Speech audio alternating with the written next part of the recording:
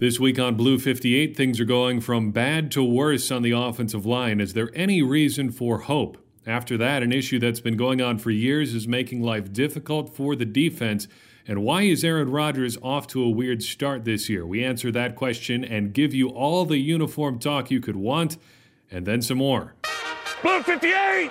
Hello and welcome to another episode of Blue 58, the official podcast of thepowersweep.com. I am your host, John Meerdink. Got a big show for you this afternoon, whenever you're listening to the show. Just getting into the old morning radio talk there for you for a second. But before we dive in, I want to let you know that this is not going to be a Bears-heavy episode, just because there's such a short turnaround between now and when kickoff happens for this week's game, since it's happening on a Thursday, just a day after we released this podcast. We figured it actually made more sense to just talk a little bit more about some other things, have a little bit more fun, and we'll explain exactly what that means in just a couple minutes. But let's give you some headlines first and foremost. First off the bat, the Packers' offensive line situation is just ridiculous right now. As of this recording, Kyle Murphy has been on injured reserve for just a few hours. Brian Bulaga still presumably out on Sunday. David Bakhtiari practicing, but still not all the way back from his hamstring injury. And the Packers have now signed offensive tackle Ulrich John, who now sounds more like a character from something like a fantasy novel, to be one of their backup tackles. He could end up starting this week. Who knows? It's just a weird sort of situation for the Packers' offensive line. Two questions, though, come to mind. Could the Packers have done anything to avoid this? And could they be doing anything differently right now? Unfortunately, I think the answer to both of those questions is no. Over the past 2 years, the Packers have spent 3 draft picks on the offensive line. Jason Spriggs, Kyle Murphy, and Kofi Amici. Amici's not a tackle, played tackle in college, but he is not a tackle now, currently on the practice squad. But normally you would expect Murphy and Spriggs to be your backup tackles. The Packers also made an effort to re-sign a guy who has played a lot of tackle for them in the past, in Don Barclay.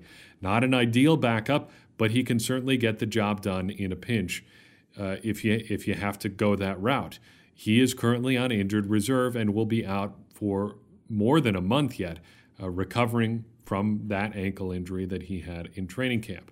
The only other option in terms of shoring up the tackle spot on the offensive line would have been paying big money to keep J.C. Tretter in Green Bay. He ended up signing a $17 million contract with the Cleveland Browns, nearly $17 million. It's like $16,750,000, $10 million guaranteed. A lot of money for a guy who would not have been a starter in Green Bay. He would have been a backup center, guard, and perhaps tackle. He has played exactly one career game at left tackle, and that was in the playoffs a couple years ago. He just sort of was a pinch hitter at tackle while David Bakhtiari came back from an injury. That's really not a sort of investment that you want to make just to shore up the tackle spot. It would be tough to really see something different the Packers could have done in this situation. So is there something else they could be doing right now? They signed Ulrich John, who started 3 games at tackle for the Cardinals last year after spending some time on the Miami Dolphins practice squad. Originally, he was a draft pick of the Indianapolis Colts. Could they be doing more now, like signing a different free agent, a veteran free agent, to shore up their offensive line, rather than just going with sort of these practice squad type guys? I think the answer is also no there. Like I said, it's going to be a while before Don Barclay is back, so you really can't rely on him to bail you out at tackle. The free agent options are slim at this point. A few of the guys you'd consider sort of the top of the heap, best tackle talent out there available, would be guys like Michael Orr, King Dunlap, Ryan Clady, Sebastian Vollmer, and Gosder Cherilus. All of those guys have started at times in the NFL and started fairly well in a couple cases there. They also have something else that's pretty notable in common. They all announced their retirement this offseason. Even if you throw in a guy like Brandon Albert, who retired after, I guess, getting a look at what things were going to be like in Jacksonville, things get pretty slim on the list of available free agent offensive tackles. There's not a lot out there. It doesn't really look like there's a lot the Packers could be doing right now. And unfortunately, this is just how things work out sometimes. Sometimes you just get bit at one position. That seems to be what the Packers are dealing with right now. Bigger problem to me in the short term, other than just keeping Aaron Rodgers upright, and that should get better eventually, is that the Packers just can't get their hands on the ball as we move on to our second headline. The Packers have forced just one turnover this season, a fumble, in the third quarter of week 1. That means they've now gone 9 full quarters without forcing a turnover, and they have yet to record an interception so far this season. It is just the third time since 1988, including the 2004 and 2012 seasons, that the Packers have not had an interception in the first 3 games of the season. The Packers' defense has long made its living off of turnovers. So is this something that's going to turn around soon? I'm starting to think no. I'm starting to think the Packers' defense, as it's currently formulated, is not a big turnover-forcing defense. The Packers used to be all about turnovers. Early on in Dom Capers' tenure in Green Bay, they made all sorts of progress forcing turnovers. The first 3 seasons that Dom Capers was in Green Bay, 2009, 2010, and 2011, the Packers forced 40, 32, and 38 turnovers. That was first, 6th, and then first again in the league in those categories. Since then, they have only ranked in the top 10 once. That was in 2014 when they were 8th, and only above 18th one other time. That was last year when they ranked 11th. The Packers are just not a turnover-forcing team anymore, and I think this has a lot to do with personnel. In 2009, 2010, and 2011, you had a bunch of guys who really made their living off of turnover. Charles Woodson was as good of a player as you'll ever see as forcing turnovers, interceptions, fumbles, whatever. He was all over the place and just had a knack for the football. Clay Matthews tended to force a lot of fumbles, sacking the quarterback, getting to the quarterback very quickly. Tramon Williams was also very good in the secondary, and Nick Collins was certainly no slouch either. One of the most memorable plays of the Super Bowl was him returning an interception for a touchdown. The Packers really don't have any guys like that anymore. Clay Matthews certainly isn't that type of player at this point in his career, though he is playing well this season, and they really don't have that ball-hawking sort of player in the secondary, making plays, getting interceptions, forcing turnovers, and things like that. The Packers have really hardly even gotten their hands on any passes this season, not even in terms of an interception, just to break up a pass. It has not happened that much, and it's really, I think, hurting the defense. It'll be interesting to see how this turns around, if at all. Finally, before we get to our main topic for today, Aaron Rodgers is off to a really weird start this season. Read the full post on this on thepowersweep.com. Rodgers is currently leading the league in completions for the first time, attempts for the first time, sacks for the first time since 2012, yardage lost due to sacks for the first time ever. Those are really unusual numbers for Aaron Rodgers, who has been more an efficiency sort of passer than a volume sort of passer. Rodgers has also posted his highest interception percentage since 2010. 2.2% of his passes are being intercepted right now. That is the highest it's been in quite some time.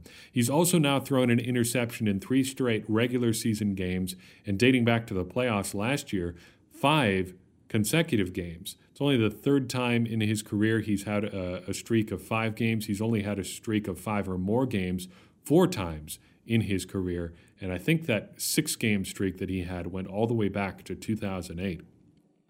Rodgers does not turn the ball over a lot, so it's really surprising to see him kind of in this situation where turnovers seem to be coming in bunches. I think these trends will even out over the course of the season. I think ultimately you'll see him pass a little bit less, drop down the charts on those numbers a little bit. I think you're going to see his interceptions go down a little bit too, just as they sort of give him a little bit more time, get the offensive line healthy, and just as he returns to more the player that we know from the course of his career. But still, a little bit odd to see at the start of this season.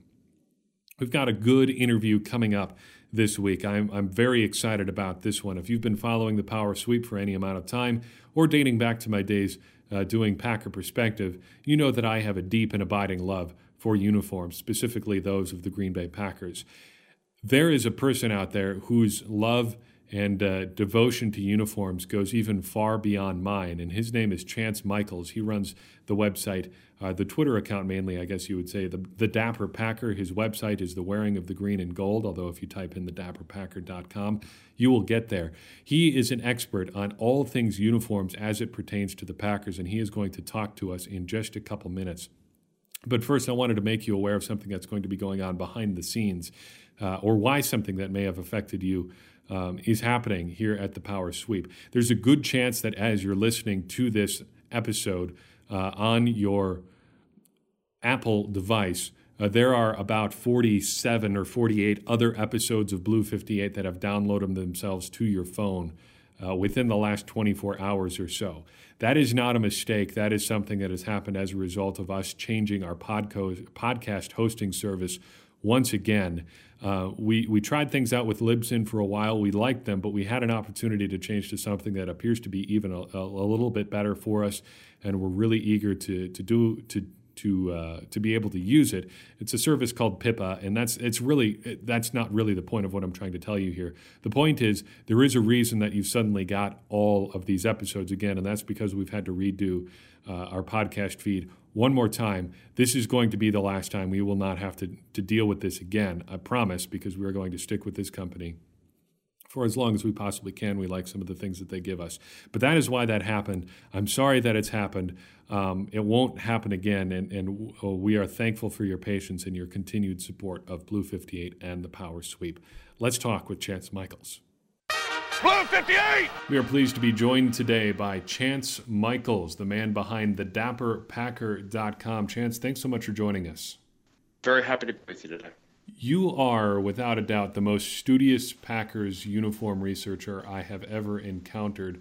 People who are familiar with your current site will know the level of work that you do, but you also had a long run with the Wearing of the Green and Gold as well. How did uniforms become your thing? Well, I've always been interested in the intersection of sports and design. And I think in a small way, it's one of the reasons that the Packers continue to connect to people in Wisconsin, even in the downtimes, even in the bad years. You look at the team and you still see those Super Bowl teams. You still see the team that Lombardi coached. You still see, Favre and another miraculous comeback. You still have a very, very instant visual and emotional connection with the team. And I think they've been very smart in how they've cultivated that and how they've managed to maintain that visual continuity. I remember how I got into the study of Packers uniforms in particular. This is back in the early 90s when I was completely unaware that there was ever a time that they weren't the green and the gold, and that they hadn't been wearing that classic Lombardi uniform since the days that they sprung forth fully formed from the head of Curly Lambeau. I was in an antique shop in Milwaukee, and I picked up an old copy of the Packers fight song, Go You Packers Go. And I was looking at the sheet music for this song and following along with the lyrics. And I came to the point where the lyrics said, "On you blue and gold to glory." And I stopped. And I thought about it, and I went back. And I'd been thinking about the Packers as the green and gold, capital G, for so long in my head as sort of synonymous with the team, that it hadn't really ever occurred to me that they might have had another identity before that. And it was that, coupled with the next year when the NFL did its first throwback event for the 75th anniversary of the league, and the Packers brought in a variation of the throwback uniform that they're wearing now as an alternate. And I realized there's a whole story out there that I'd never even thought about. And I really got into it. And I think to this day, I'm probably the only Packer collector who isn't really interested in anything after, like the 1940s. My specialty is the current era, and that's it. This whole world that I didn't even know existed for so long. And we will touch a little bit more on that uniform history in a second, but I wanted to talk to you this week and bring you on to our podcast this week because it's an unusually notable week as far as the Packers in uniforms go. It's Color Rush this week. The Packers playing Thursday night against the Chicago Bears at home, and as a result, they'll be wearing their Color Rush uniforms. The Packers relatively unique in that their Color Rush uniforms don't actually feature a lot in the way of color. What do you think of these uniforms generally? I think it's really interesting. I mean, the Packers don't have a very long history of wearing white at home. They did it for a couple of games in the 80s. There are teams like the Saints and the Buccaneers and, mainly warm weather teams. They start off the season wearing white and they'll switch to their colors going on. I'm not a huge fan of wearing white at home because, with the exception of maybe a team like the Cowboys who have made white their primary jersey, I kind of feel like you wear your best look at home. But I'm interested in the Color Rush uniforms, particularly because the Packers kept their road jerseys and then just paired them with a pair of pants to match. But the pants don't exactly match. And this is the kind of level of detail that keeps me up at night. It makes me write a blog and publish a zine and do all the other crazy things I've done in talking about this team. The Packers or Lombardi's original road uniform, right, the white jersey, had alternating green and gold stripes on the sleeves. Over time, that's been tweaked a little bit. And at some point in the team's history, so that they would kind of replicate the home stripe. That is to say, you got the gold and white surrounded by green, right? Gold, green, white, gold, green, gold. To mimic the striping of the helmet and the striping on the pants along the cuffs of the jersey, the neck rather of the jersey, and on the shoulders. Well, they did the same thing with the road jerseys. They added a thin little white stripe there to break up the green and the gold. And when the Packers originally unveiled their Color Rush pants, they had something to match the jerseys. But when they actually took the field, their pants didn't have the little white stripes, and they just had green and gold stripes together, much like the original Lombardi road jerseys. I'm kind of curious as to how that decision was made, and I think it actually looks a lot better without the white. I think that putting gold and white together can be a little bit visually tricky to the eye. There's not a huge difference to the colors that kind of muddies the thing. So if there is a different route that the Packers you think could have gone to make things a little bit more interesting, there are a couple routes they could have targeted if they wanted to go with a really historical, I guess, sort of uniform. Would you like to have seen them go with something that's all yellow or all green, like something from way back in the dark ages of Packers history? Yeah, there is actually historical. They did wear gold top to bottom, gold pants, gold jerseys, gold helmets in the 50s very briefly, and they also wore green jerseys over green pants. When the Color Rush program was first announced, I actually almost thought they might go in one of those directions to just sort of, do a bit of a throwback and put this huge visual splash of color on the field.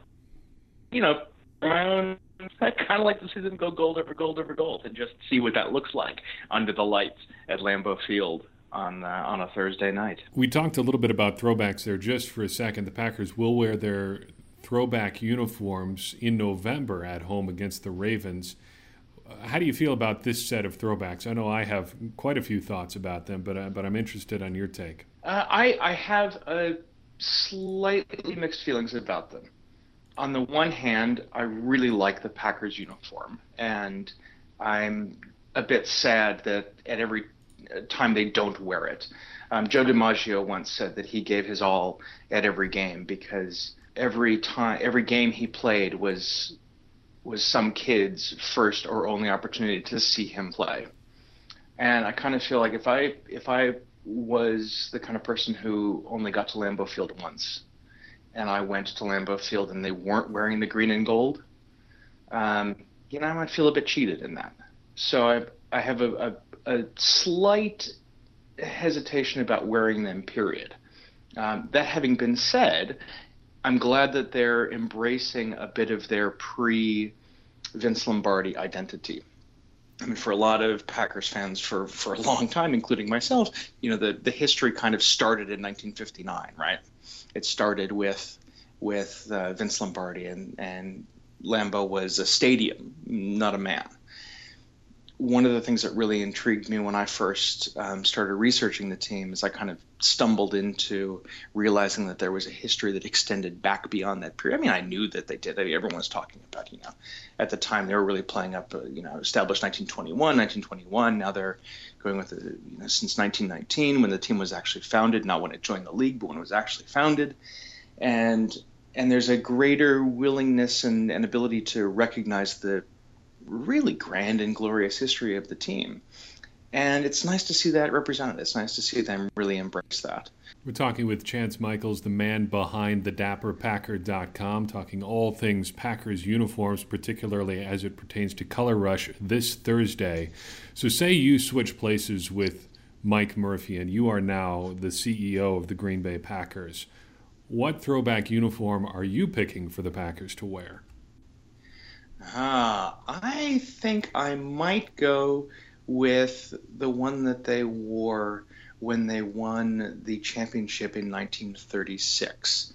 And that was a Kelly green, that was a Kelly green jersey with gold pants, athletic gold, that yellowy gold pants, and numbers, and athletic gold sleeves. So it's a very bright combination. I'd kind of like to see that one brought back, and in part because it's an unusual look for the Packers, something a little bit different. As far as the Packers' current uniforms go, is there anything that you'd change? You have very in-depth thoughts on the uniform set as it is. What would you change? I guess I know there are some things that you would change. What would those things be? Well, when you study a subject that is seemingly as constant and unchanging as the Packers' uniforms, you kind of have to get into the real details, the real granular level. I think that they're really close to sort of my platonic ideal of what a Packers uniform would be. The only changes I would make, or I would consider going back to Lombardi's original design. And as strange as it kind of may seem, there are a bunch of changes that they made in the intervening years.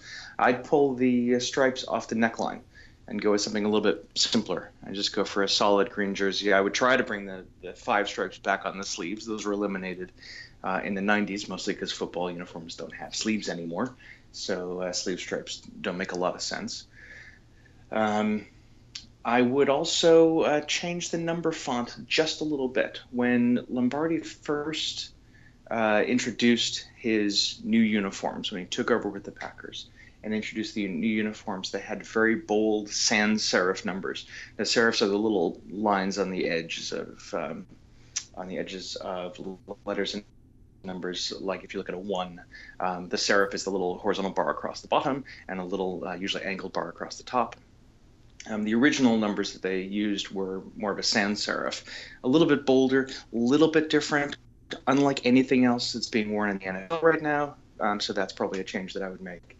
And then, as we talked about just a few minutes ago, I probably changed the road uniforms to be more like the striping that were present on those original glory days. Just green and gold, no little white stripes in between. Once again, he is Chance Michaels of thedapperpacker.com. You can find him at that website and on Twitter under the same name. Chance, thanks so much for joining us. Oh, it's my pleasure. Thank you. Blue 58, hut! A big thanks to Chance Michaels for joining us again on Blue 58 this week. Big fan of the work that he does at The Dapper Packer. You can find all of his writing at thedapperpacker.com. Hey, while I've got you here, I wanted to offer just one thought on the national anthem protest situation. I know I can hear your eyes rolling right now. Just give me a couple minutes. This is going to be the last time that we talk about this in any sort of significant depth. I saw a tweet today that I thought was pretty representative of the entirety of what I think is wrong with what's going on here. Sports writers said, if you're anti-kneel, then you're choosing to focus on the form of protest rather than discussing the issue being protested. There are some things to like about that tweet, but I think on the whole, it is wrong-headed because it reduces this entire situation to a dichotomy that may not be entirely accurate. And I think that is the whole problem with what's going on right here with this situation. I think it's entirely possible that someone could be against the decision for players to kneel or do whatever they're doing during the national anthem while still respecting their right to demonstrate and supporting their motives for doing so. That motive, I think, has also been lost in the struggle over symbolism and veterans and the flag and Donald Trump and Roger Goodell responding, and then all 32 NFL teams responding, and then many players responding, and then some players responding in the wrong way or doing the wrong thing, or just getting some wires crossed there. I think we've lost some of what started this whole thing to begin with. That motive, by the way, was pretty clearly expressed by Colin Kaepernick. He said exactly why he was kneeling. Here is his direct quote, and I quote, "I am not going to stand up to show pride in a flag for a country that oppresses black people and people of color," end quote. This is probably, like I said, the last time we're going to spend any amount of time talking about this situation, although I do reserve the right for us to bring it up again as and when we would like to. That could happen. I intend for this to be the last time, but that could happen. But I just want to leave you with this thought.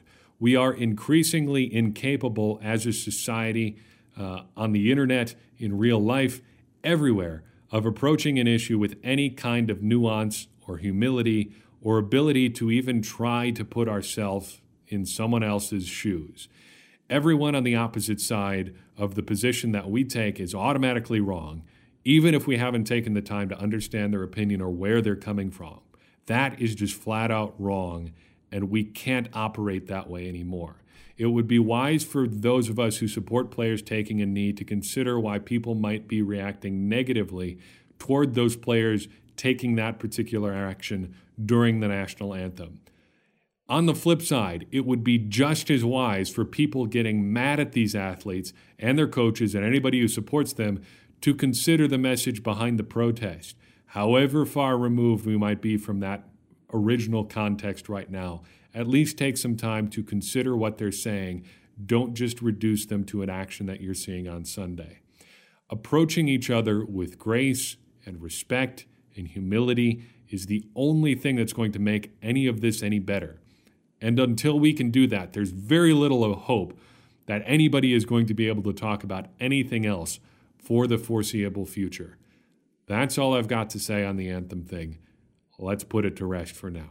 I think that's about a show for this week. Thank you so much for listening. You can find us, as always, at thepowersweep.com. That's where you will find all of our articles and updates and podcasts and fun stuff that we've got going on. You may also connect with us via Facebook and Twitter. We are at facebook.com/thepowersweep or at thepowersweep on Twitter.com. Now coming to you in 280 character bursts. You may reach us via email at thepowersweep1959@gmail.com. I have some enjoyable conversations going on with a couple of you there. Never hesitate to reach out because it makes us at the Power Sweep and Blue 58 better. That makes everything that we produce better, and ultimately that helps us all in our goal of becoming smarter Packers fans. And as I always like to say, smarter Packers fans are better Packers fans. I am John Mearnick. I have been your host. Thank you so much for listening. Enjoy the game Thursday night. We will see you next week here on Blue 58.